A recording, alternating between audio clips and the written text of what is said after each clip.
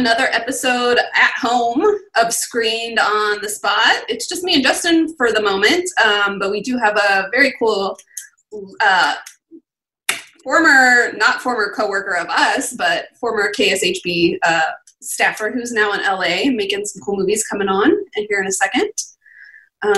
Justin, what's new with you? Not a lot. Not a lot. I was lamenting to my wife yesterday. I've been watching so many horror movies and stuff lately that I feel burned out. And so I have been weird about what to watch. I've just been watching New Girl again. Yeah, you told me that's like the fourth rewatch for you. Yeah, it's we watched it at the beginning of the pandemic, and now I'm back. But yeah, although we did watch the new Borat, and it's hilarious. I also watched the new Borat. I'm not going to use the word hilarious. I liked parts of it a lot, specifically like all the political stuff.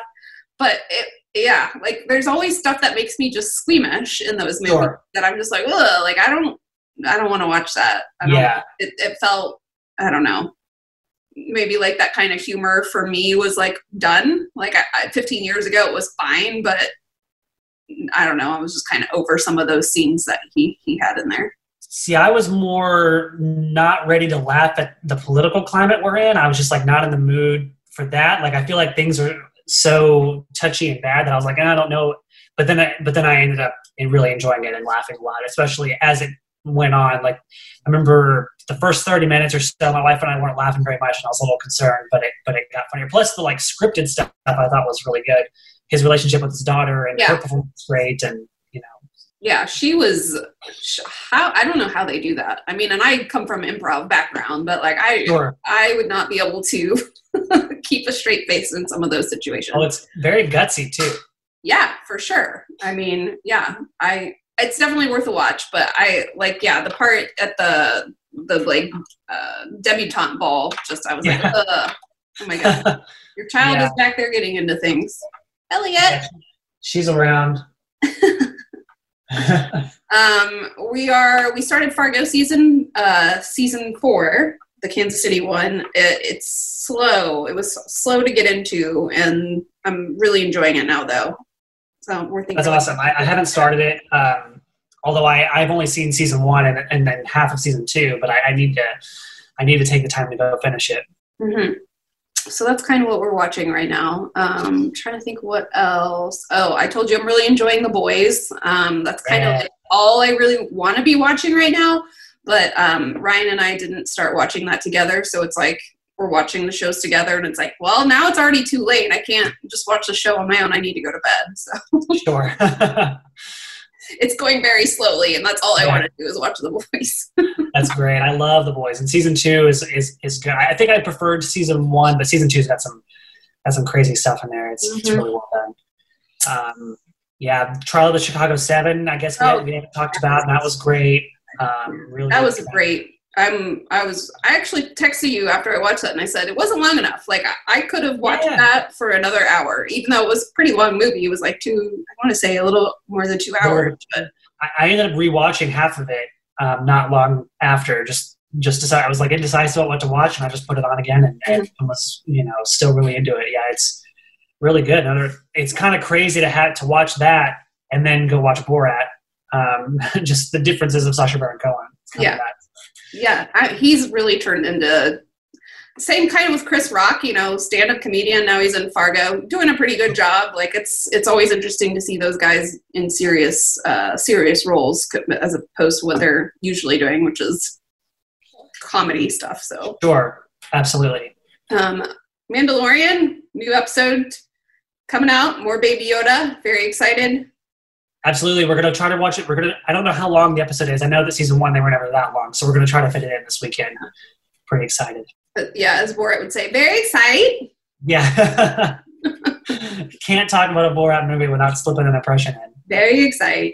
So I'm definitely going to be watching some Baby Yoda this weekend. Well, I guess they release it one episode at a time. So yeah. Can't binge it, but hey, very excited for this to come out. So.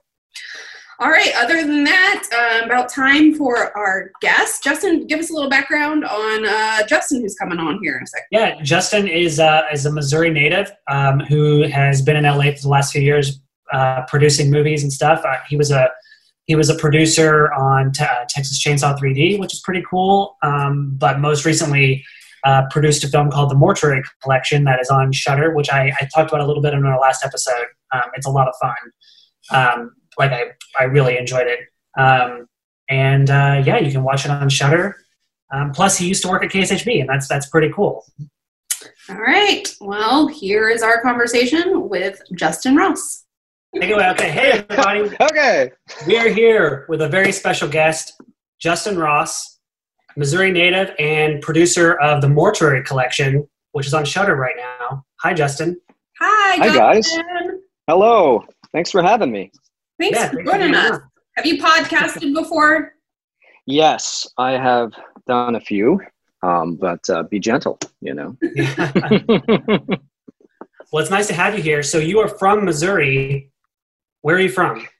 I am. I'm from Maryville, up in the northwest corner, home of the Bearcats. And I grew up there, but I've also spent some time in Kansas City. I lived there for a couple years while I was in the AmeriCorps after college and before film school. And at that time, I actually got a chance to work at KSHB. So I am a big fan of the region and you guys. So imagine our excitement when, because we've been doing this podcast for, like 2 years now, Justin, is that right? Yeah, I think so. I feel like I should call you like Justin N and Justin R, so there's no confusion. Justin N and our other partner in this, Chris, who couldn't make it today. We've been podcasting about movies and television for like 2 years now, and super excited to hear that there was a former KSHB staff member in LA making movies, and like, how have we not talked to you yet? Like that was really, really cool to find out. And we're excited to talk to you about your past, kind of what led you out there, and what you've been up to. So that's cool that you used to work. Tell us what you used to do at 41. Well, I was a production assistant, which is the lowest rung on the ladder. But I had a lot of fun. But still very important. Yeah, very important. You know, we would turn on lights and now we ran camera, sometimes teleprompter, floor direct, a lot of the grunt work that goes into making a TV show. And I would do that for KSHB's the 41 Action News, and then also on 38 The Spot whenever we had shows there. So it was great. And the people that we had the chance of working with there, it was, Gary was there at the time. Also, we had Elizabeth Alex when I was there. That kind of dates me. And Mark Clegg. Cynthia? Yeah. Yep, Cynthia. She's still there, right? Yeah, she is. Okay, that's great. Yeah. Whenever I come home, I tune in and see who's still around. I know a lot of people have moved on to other markets and other careers, but God, it was just an A team there when we were there. Everybody was just so nice and supportive. And, I remember my last broadcast with you guys, like the 10 o'clock, I was floor directing or something, and they surprised me and did a little send off on the air before I went to film school, kind of wishing me luck. So it was great. Just a really nice group of people to work with. And, I had a lot of fun doing it. It's awesome. So so you went to college and then you kind of like took a break before film school and you started working and doing other things. And where did you go? Yeah. Go to film school at? Well, so I went to Northwest. I was again from Maryville, and my father was a professor there, and it's kind of like a second home to me. So they have a broadcasting department there, and they're kind enough to let me use all the equipment for things it wasn't intended to be used for, to make really, really bad student films. But it was a really great experience up there to be able to just kind of have the freedom to go out and make mistakes and, take some first steps into storytelling cinematically. And I learned a lot and made a lot of, again, bad short films. But those short films got me into a really great graduate program for my film school, which was at Florida State University and their graduate film conservatory. So baby steps, but I love my time at Northwest, and then I knew I wanted to take a break between undergrad and grad, and I always wanted to do the AmeriCorps. I'd heard about that from some other people, so I went to Kansas City to do that, and wanted to stay busy and out of trouble at night. So I put my broadcasting degree at work to work at KSHB. So that's what brought me over there. That's great. So what actually got you interested in doing film in the first place? You probably hear this a lot when you interview people in the field. And I think we all kind of have our stories of, my father got me a video camera when I was 8 or whatever it is, or, I grew up doing this or that. But I think they're all kind of indicative of like a love that was there from the start. We all filmmakers are a little crazy, and just kind of the stories affect us, I think, a lot greater than the average bear. And, I did have an opportunity to grow up in the theater at Northwest because my dad's a theater director and my mom's a playwright. So storytelling has always kind of been in my blood a little bit, in my genes. But, I think, and I did get a video camera from my dad and started making bad movies in high school. But I think it was just always there, like a desire to be able to move people the way that you're moved by when you watch a film or hear a good ghost story or read a good book. The idea that you can change the way you see reality is intoxicating. And, I think once you kind of get bit by that snake, you never look back, and you always want to try to work that into what you do with your life. So, I think it was always there. And then I think getting the great opportunity to get raised in a very creative environment was just kind of, that was it. And I was stuck, and, the die was cast. I was going to ask you about your upbringing. So were you very into theater? Were you the theater nerd like I was? Oh yeah. What was your house like? I mean, lots of, yeah, fun. Of course. Yeah. It's like always putting on plays and entertaining each other. Of course. And, my babysitters were, theater students, and, I would, while my parents would be at work and my dad would be like working on the play he's directing, wherever, I'd be out just kind of screwing around in props storage and, messing around with old flats and things and kind of letting your imagination go wild. And I think there was kind of it wasn't so much the setting as it was like the energy of the space, just kind of being in that zone all the time and being around people that cared about storytelling and the power it has, as much as you'd like people to care about it. I think I still look for that today in people I collaborate with. And most of the time you find that they have a theater background because they, it's so simplistic. It's so true and honest and distilled down to its basic form. There aren't a lot of bells and whistles in theater, obviously. You have to use your imagination, you have to suspend your disbelief. And, I think at its core, it's just storytelling. And when you strip away all the cool effects and camera work and toys we get to play with in film, at its essence, if you have a strong story you're telling, you're communicating with powerful actors, then that is really the whole ballgame. So that kind of focus on the bare bones of it and the foundation of it and the work ethic I think you get when you come up through theater, kind of an all hands on deck, like team approach is always what I look for in collaborators. And I think you stack a team with people like that and you can only succeed. Mm-hmm. So do you have like kind of a favorite part about filmmaking? Is it the story, like writing stories? Is it, being behind the camera? Is it, post-production stuff? Yeah, I think for me as a producer and kind of what I just spoke about, it's the team leadership aspect of it. It's being able to put together a group of people that share your beliefs and values and work ethic and care about the product and the director that's kind of at the helm of that product and put this team of people together, and you go and you kind of attempt to tackle, in some cases, a very difficult challenge together. And it's that process of like going to war with these people that you select and you put together, and you hope that they play well together and that they like each other and they're inspired by each other's work.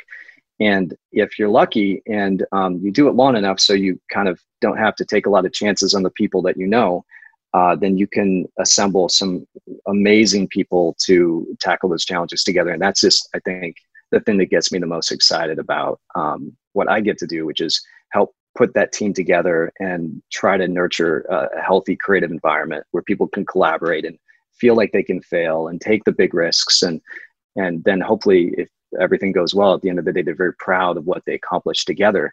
And they can look back on that experience very fondly. And that's, for me, that's kind of the most exciting thing. And, if you make a good product, that's the end result of, I think, a healthy, fun collaboration with people that are all in it for the right reason. Very cool. What's the first job you got out there whenever you actually in the business? Sure. So in film school, you're lucky enough to be trained. Well, at least the program I went to, you're lucky enough to be trained in many different things. And Florida State valued us learning all the grunt work on set, all the way up to the very top positions. And I really enjoyed being a grip, strangely enough, at Florida State, just kind of getting dirty and running with heavy equipment throughout the day and getting sunburned and all that. And so I always kind of wanted those adventures. Maybe that goes back to the theater background again, like just getting physically drained at the end of the day as well as mentally drained in the service of telling a story was really attractive to me. So when I first came out, I kind of wanted to have some of those adventures, and I got a chance to do that. I was able to freelance as a grip and electric for a while, and met a lot of great people that I still work with today. So I got to do that for probably a good year and got some good war stories and almost died a couple times. And, was able to, I think, get my head around the process on a larger scale and understand how, you go from shooting films on your own in Missouri with like 2 people to grad school where you have a team of maybe like a dozen, if you're lucky, to out here where you grow to like 30 people and then 50 people. And then like the largest set I've been on has had like a couple hundred people. And there's a little bit of learning curve there too. So being able to kind of see how sets were run, the good and the bad from the position of someone who's kind of a fly on the wall running around with a C-stand was, I think, pretty informative because, when you're making the decisions that impact the whole team, I think it's really important to put yourself in the shoes of everybody, like a grip to a PA to, the craft service person, and try to understand, like, if you're forcing a call, what that does to the team morale. And if you're asking to do a big change in a lighting setup and swap part of your schedule, you kind of want to understand like what that really means and factor that into the equation. So yeah, that was my first job, running around with C-stands in the middle of the night on low budget movies. So what was the transition to producing like, and kind of like talk about like your day-to-day work? Sure. So my directing partner and myself, Ryan, who did the Mortuary Collection, we had always wanted to obviously let me back up just a little bit. We met in grad school, and so we started to work together right away. We just kind of hit it off. We had the same, I think, work ethic and approach to storytelling, and we like the same kind of movies and things like that. And strangely enough, there's a pretty diverse group of people that go out and make films with different priorities and different styles. And we could tell that we kind of had the same attitude toward and approach to how we do it right off the bat. In fact, the first time I met him, I pulled up, I had an old Pathfinder and it had a big rack on the top, like a roof rack that I could haul equipment around, when you don't have a grip truck. And I pulled up to meet everybody for the first time in our graduate program. There were 24 people. And in the parking lot, there was another big SUV with a rack on the top. I'm like, who's this guy? And that was him. So we hit it off right away. And I produced all of his shorts films more or less down there. And then when we came out here, I kept trying to do the same thing as much as I could because he's just, the most talented director out here that I know. But more importantly, he's like the nicest guy to work with. And, at the end of the day, you kill yourself doing these things. You want to be with good people when you do them. And otherwise, what's the point? So I knew I always wanted to produce for him. And so while I was helping other people and producing smaller projects and being like, a smaller producer on larger projects, I kept trying to navigate back to an opportunity to get his career going as a feature director. We had made short films that got a lot of attention on the festival circuit, and he got an agent and a manager, and he did all the meetings around town. Everybody loved his work, but there was kind of a little there's a wall before you make your first feature, and until you kind of climb over that wall, you're not really trusted with the reins of the feature film. And so we're like, oh my God, I loved your short film. It blew up. You guys killed it. You won all the festivals and everything. We're like, yeah, well, here's our script. We'd like to make this other movie. And they're like, yeah, it's great. How about you do our movie instead? And it's usually, not necessarily a great script. And, but it took a while, but and again, I was able to produce some other things. I got to be an associate producer on Texas Chainsaw 3D and learned a lot on that under kind of a mentor of mine, Carl Mazzacone, who was the main producer. But I kept coming back, trying to get back into the independent world to produce for real with the people that I like. And so when it came time to really, really push this project forward, at the time I was on another project, and Ryan decided, we're striking out around town. No one's financing this feature, the Mortuary Collection. Mm-hmm. And, but what we can do is we can make another short that's literally a part of the Mortuary Collection, and use that as an exact, test to show people this is what this is going to be. This is a tone, this is a style, and this is what we can pull off with the budget that we're asking for. Or in the case of what we raised in a very, very small budget. So he got together with one of our other producers, Ben Heathcote, and they put together a Kickstarter campaign. And I got back into town just in time for the last couple days of that. And we ended up raising about $60,000 to go shoot a short. And that short is called The Babysitter Murders. Mm-hmm. And that is a piece of the Mortuary Collection. It's the last segment that you'll see when you watch the film. And so we took that, and then we had the script again, and we went around town, and this is like 4 years after we initially were trying to pitch this around town. So some people had seen the script or heard of us or heard of the idea. And after, again, we struck out with almost everybody. One individual called, and she was at another company at the time. And she's like, I really like this. And even though my company passed, I think I could get us scrap together the money to go make it. And we're like, really? She's like, yeah. And so we heard that a lot from a lot of people, but she actually pulled it off. And that was Allison Friedman.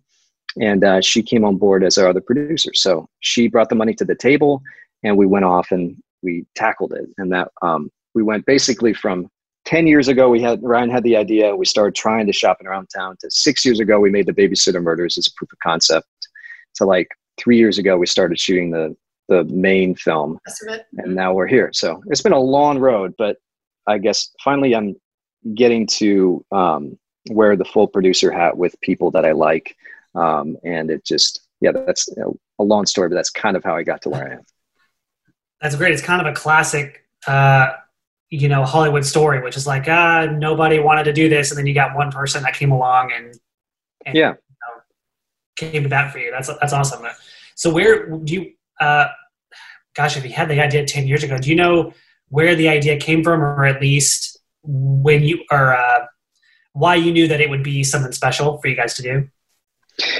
Yeah, sure. I mean, it comes from, Ryan and I both love anthologies. And I think it goes back to kind of, again, the essence of storytelling is really on display in anthologies, because you tell a good story and then you're gone. And then you tell a new story the next week or whatever it might be, and then you're gone.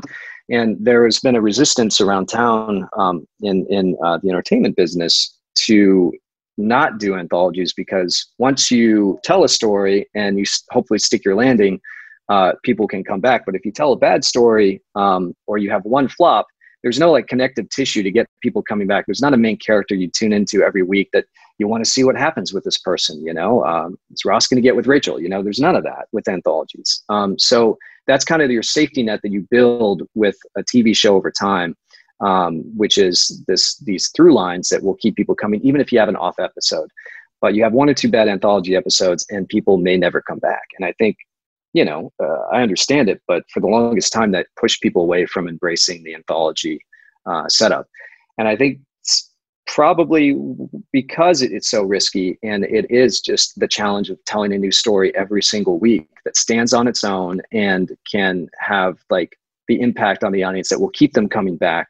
There's a lot of pressure there, and as filmmakers and storytellers, Ryan and I both really respect that, from Twilight Zone to Tales of the Crypt and such. And to be able to just focus on repping that muscle of storytelling and telling a good one every week, and then having the audience be engaged enough just in trusting you guys' ability to tell a good story is really, really cool. And we love that challenge. So we grew up on stuff like that. And as like the best film and television, film television that we've seen.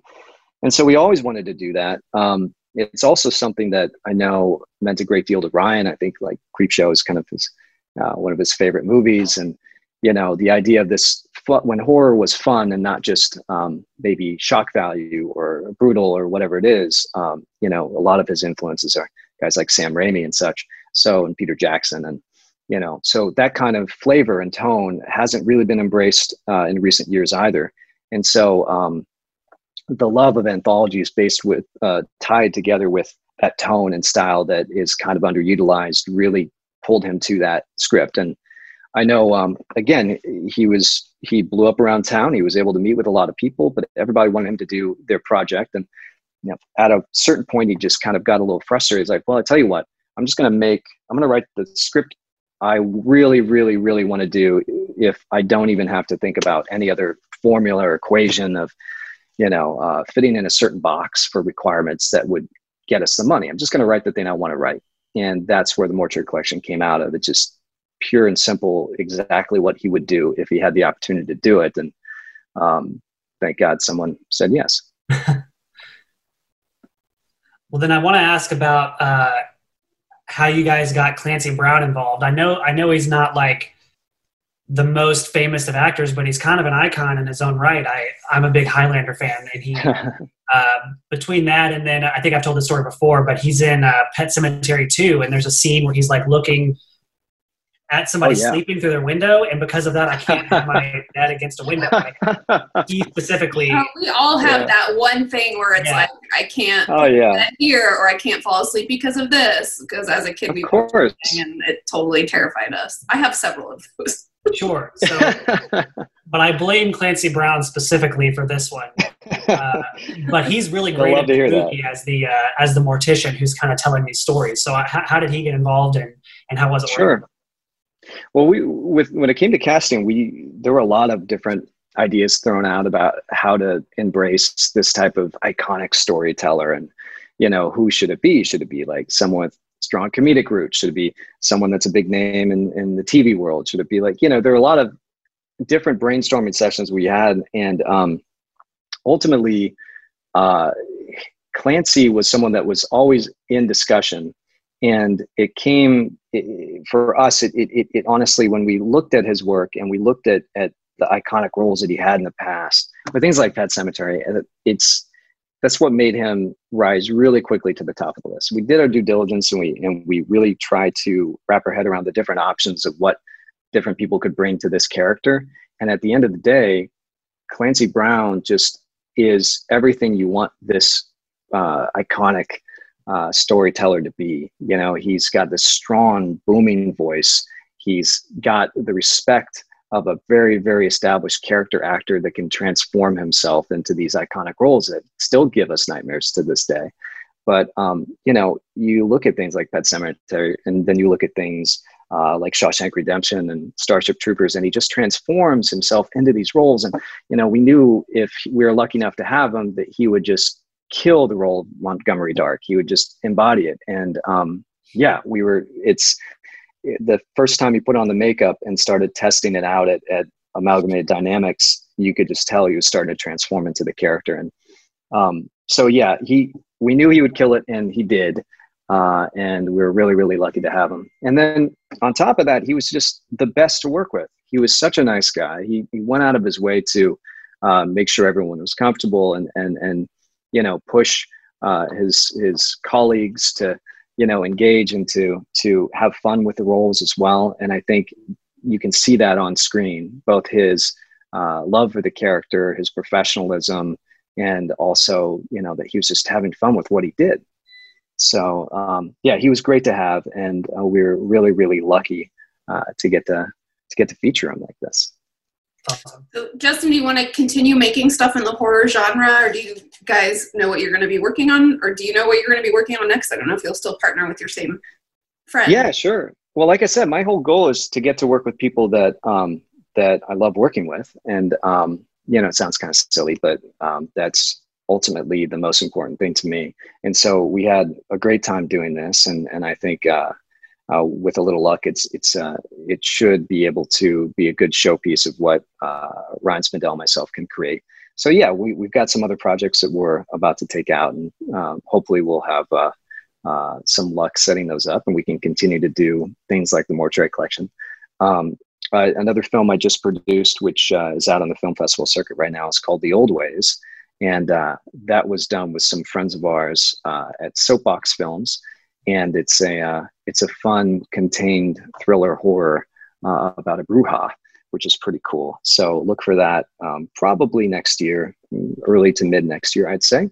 But that's something else that's been keeping me busy. But yeah, I think when it comes to the next collaboration with Ryan, that's a top priority of mine. And we're just now starting to have those conversations. So it's exciting. People have really loved the Mortuary Collection, and it's heartwarming to see. And I think that with a little luck, it's going to give us some momentum we need to continue to do stuff like this. Real quick, I want to go back because you were mentioning the short film that you guys did that got a lot of love at festivals. Which one was that? Well, we made a few. The first film that really blew up out of graduate school is called Kirksdale, and you can see that online. And if you check it out, and if you're a fan of the Mortuary Collection, you can actually find some pretty cool Easter eggs in there related to Kirksdale. But then the film that got this one kind of moving was called The Babysitter Murders. And unfortunately, you can't see that online because it's literally part of the feature film. We plug and play that right into the feature itself, which was great. But there's one part of that which is missing, which we had to eliminate because of the way that the feature flows together, and that's a cool sequence at the very end of that short. So on the Blu-ray and on iTunes, the download and all that's coming out, it will be part of the special feature, so you can kind of see the full Babysitter Murder short as was originally made and what kind of people fell in love with on the film festival circuit. And yeah, it's really cool, and again made for a small budget, but just with a lot of help from friends and a lot of love. And I think it's gratifying to see that even though we had a much larger budget for the feature, it's still small, all things considered, but much larger than $60,000. For a lot of people, they still think The Babysitter Murders is their favorite, and so it's good to see. That's awesome. Justin Nussler. Yeah, I want to just ask about Shudder and how and when did Shudder get involved and decide to put that out for you guys? Sure. So we premiered the film down at Fantastic Fest last year, and that was just a wonderful experience because we love those guys. They played The Babysitter Murders, and that honestly, a lot of the relationships we started building there built up the awareness necessary to not only make the Mortuary Collection, but to help get it set up with a great outfit like Shudder. It got us the great reviews, it got their attention, and yada, yada, yada. But XYZ Films, which is a really great outfit out here, and UTA both represented our film. And so they ended up kind of pushing and doing all the strategic stuff behind the scenes to make sure it got on the right people's inbox. And then at the time, we had a good amount of interest from different people, different entities that wanted to take the film and move it forward. But when it came to Shudder, Ryan and I were already fans, and we love like their mission of trying to bring some obscure stuff, some international stuff, and then some classic stuff to people's living rooms to give us more nightmares. But then they started picking up some really cool projects and shepherding them to where they could find the audience that would love them. And so while there are some larger platforms out there, Shudder is more of a boutique. And we really, really enjoy the idea of being with people that are in love with the genre and understand the genre and can champion it and display it the right way. And so, it's a little bit of a leap of faith anytime you hand over your baby that you've been working on for 6-10 years, whatever it is, to someone else to say, okay, it's done now, you do whatever you want with it.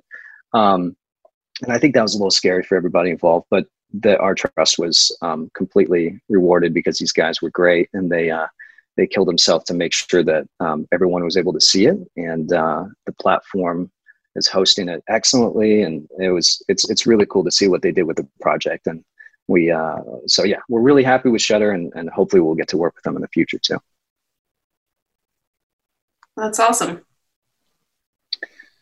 Okay, well, moment of truth. We want to ask you your top 5 favorite movies. I got to ask though, did you warn him that we were going to ask him about the top 5? Okay, so you had something. I've been warned. I've been warned. Otherwise, there's no way to come up with them on the spot. So, I think everybody could come up with their number one on the spot, especially in the business that people ask all the time, right?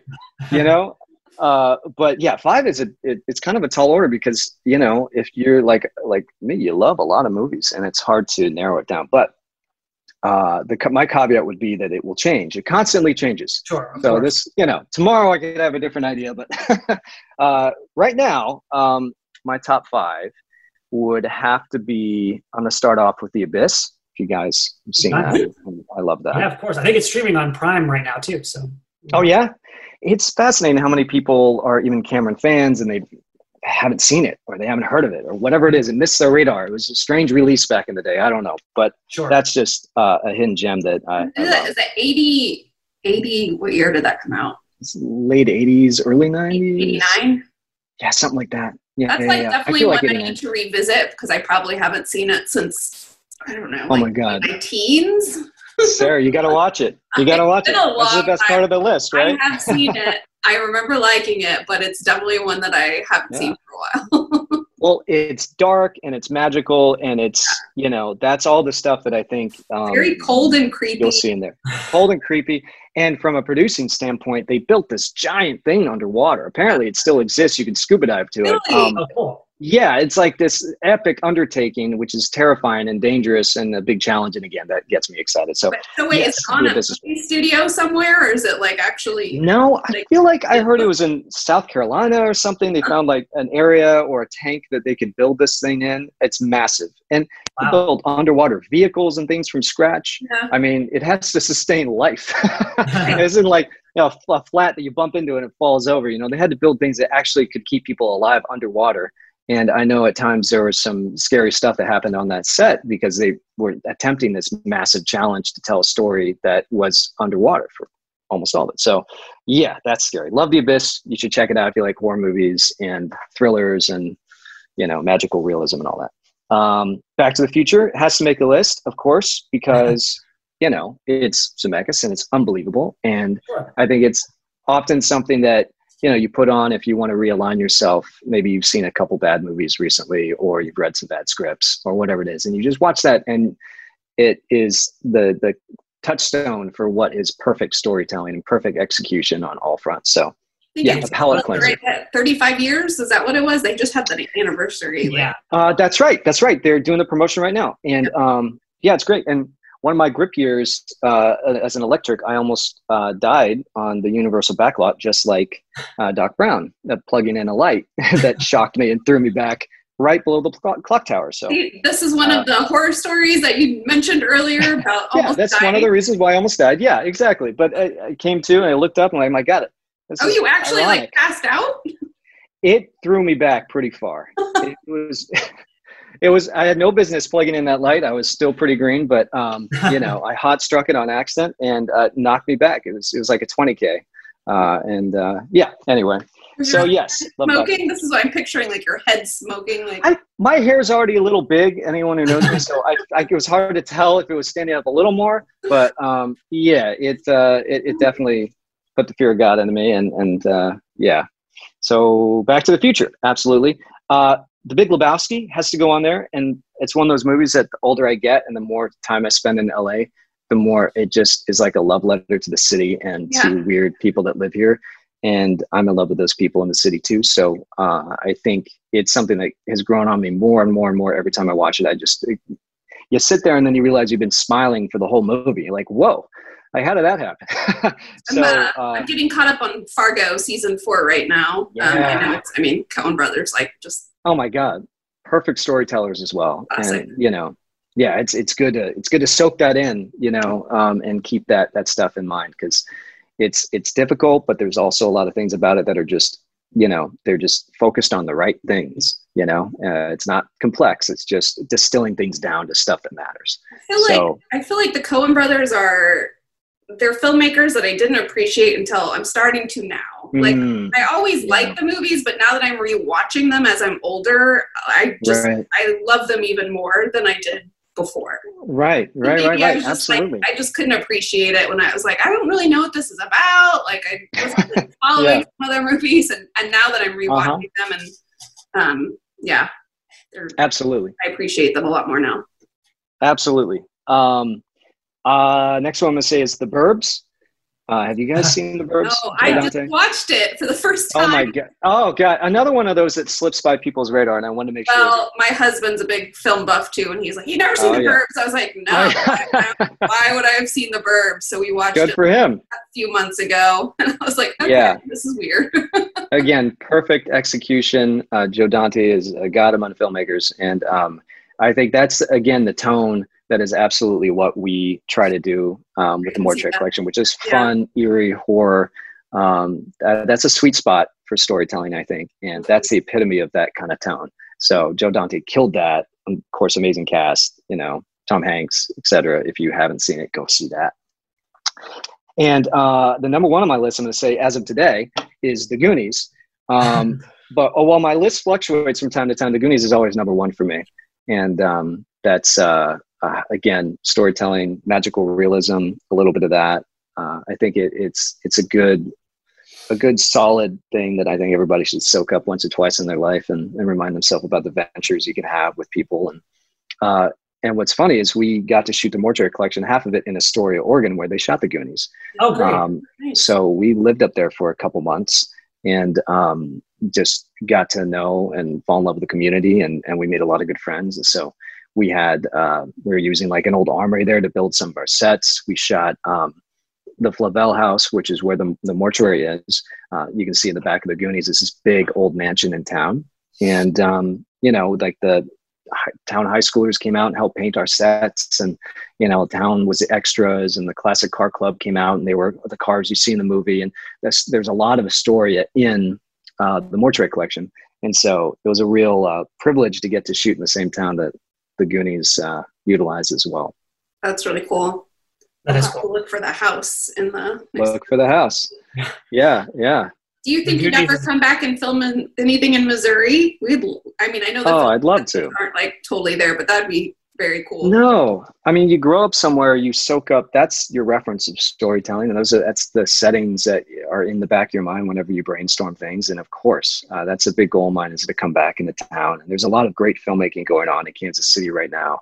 I've been talking with a couple of local filmmakers there that are just destroying it. They're making great movies, and I guess there was always a community there, but now it's really starting to come into its own. And that means that, you have equipment and you have talented crews that can handle all this. And then you have these locations that are underutilized. No one's ever seen it before. We shoot movies out here in LA and people have seen the same locations over and over again. You just don't know it, but it feels a little stale.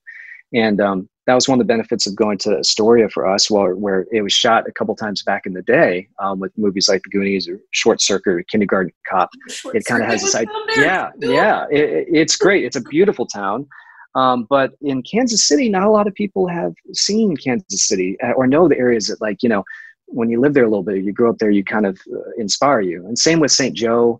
St. Joseph, Missouri is beautiful and has its own character. And then Maryville itself and the surrounding communities of, farmland and some abandoned buildings and main streets and things, I think they still inspire me to today. So I'd love nothing more than to find a good story to come back and tell it in all the glory that we can in the Midwest, because why not, right? Yeah. Well, Justin, thanks so much for coming on. This was great. Justin, and it was my pleasure. Yeah, we look forward to seeing what you guys do next. Yeah, thanks. Appreciate it. Appreciate the plug. And I hope you guys dig the Mortuary Collection. And if anybody checks it out and wants to talk to us afterwards, just you can tweet at us or hashtag the Mortuary Collection, and it usually gets our attention. So yeah, I hope you guys like the film. For sure. Thank you very much. It was really nice meeting you, and hopefully we'll get to chat with you again. We'd like to bring on some of the same guests over and over again. So if you like talking about movies, especially our friend Chris is a huge horror film too. Great. So yeah, can't wait. If you just want to get on and chat about stuff, we'd love to have you back. Well, let's do it. It's fun. You guys are great hosts. So any excuse, I'm happy to do it. And thanks for including me. This is great. Go KSHB.